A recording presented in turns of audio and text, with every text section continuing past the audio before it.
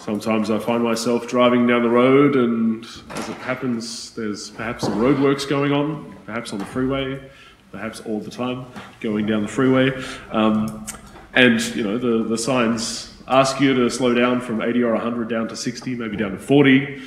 And perhaps some days I'm in a less patient, less conscientious mood, and I might not want to slow down to that pace. And perhaps it doesn't look like there's any workers around, so I want to just keep going at my own pace. But when I see another car that has slowed down, like as soon as the sign says 40, they slow right down to 40, and they're doing their proper speed as they're supposed to in the right lane, that really annoys me. Not only that they're getting in my way and slowing me down, but there's something about when we see someone who's doing the right thing that can really get us angry, can really provoke that reaction within us. And it's really because there's something within me that knows that I should be doing the right thing. I should be acting in the right way. I should be, adhering to that truth. And their presence reminds me of it. And we see this reaction in the scriptures, in salvation history a lot. We see that the prophets, like Jeremiah today, spoke the truth on behalf of God. They acted in righteousness as God wanted them to, and they got rejected, and they got argued with, and they got killed.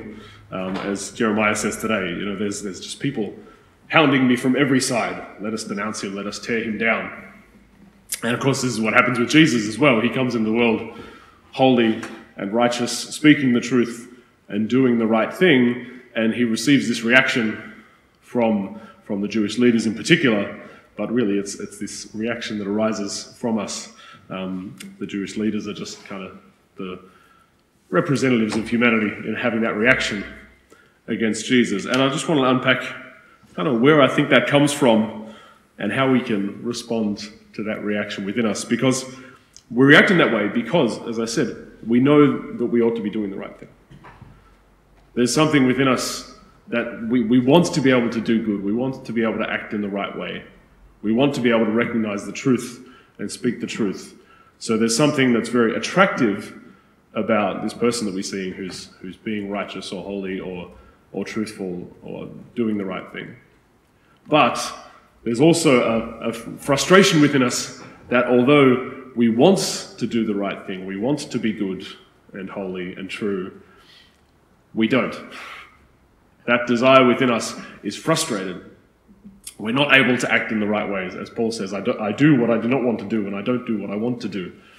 Sin has made our hearts so complex and drawn in different directions that we don't do the right thing so often. So when we see someone doing the right thing, it reminds us of that frustrated desire, the discomfort of wanting to be good and holy, wanting to live up to everything God has made us for, but not being able to. And so it's easier to get angry at this person in front of us that's doing the right thing or reject them.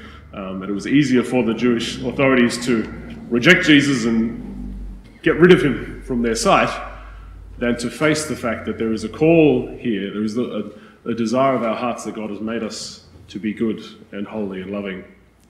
And there is a truth in this goodness. It's a little bit more uncomfortable and takes something from us to recognize that and hear God's call to grow in that slowly and painfully and step by step, because it might be inconvenient to do the right thing, or it might be a little uncomfortable.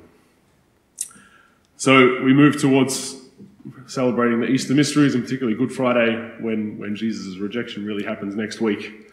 And let's just look within ourselves as we celebrate Mass today and as we reflect on these readings as to how we can react in this way, how we can find within ourselves this rejection of goodness or of holiness or of truth. And listen there, instead of following that anger or rejection, listen instead to the call that Jesus gives to us, the call our Father gives us to be good and holy as he has made us to be, and as he wants to share his good and true and loving heart with us.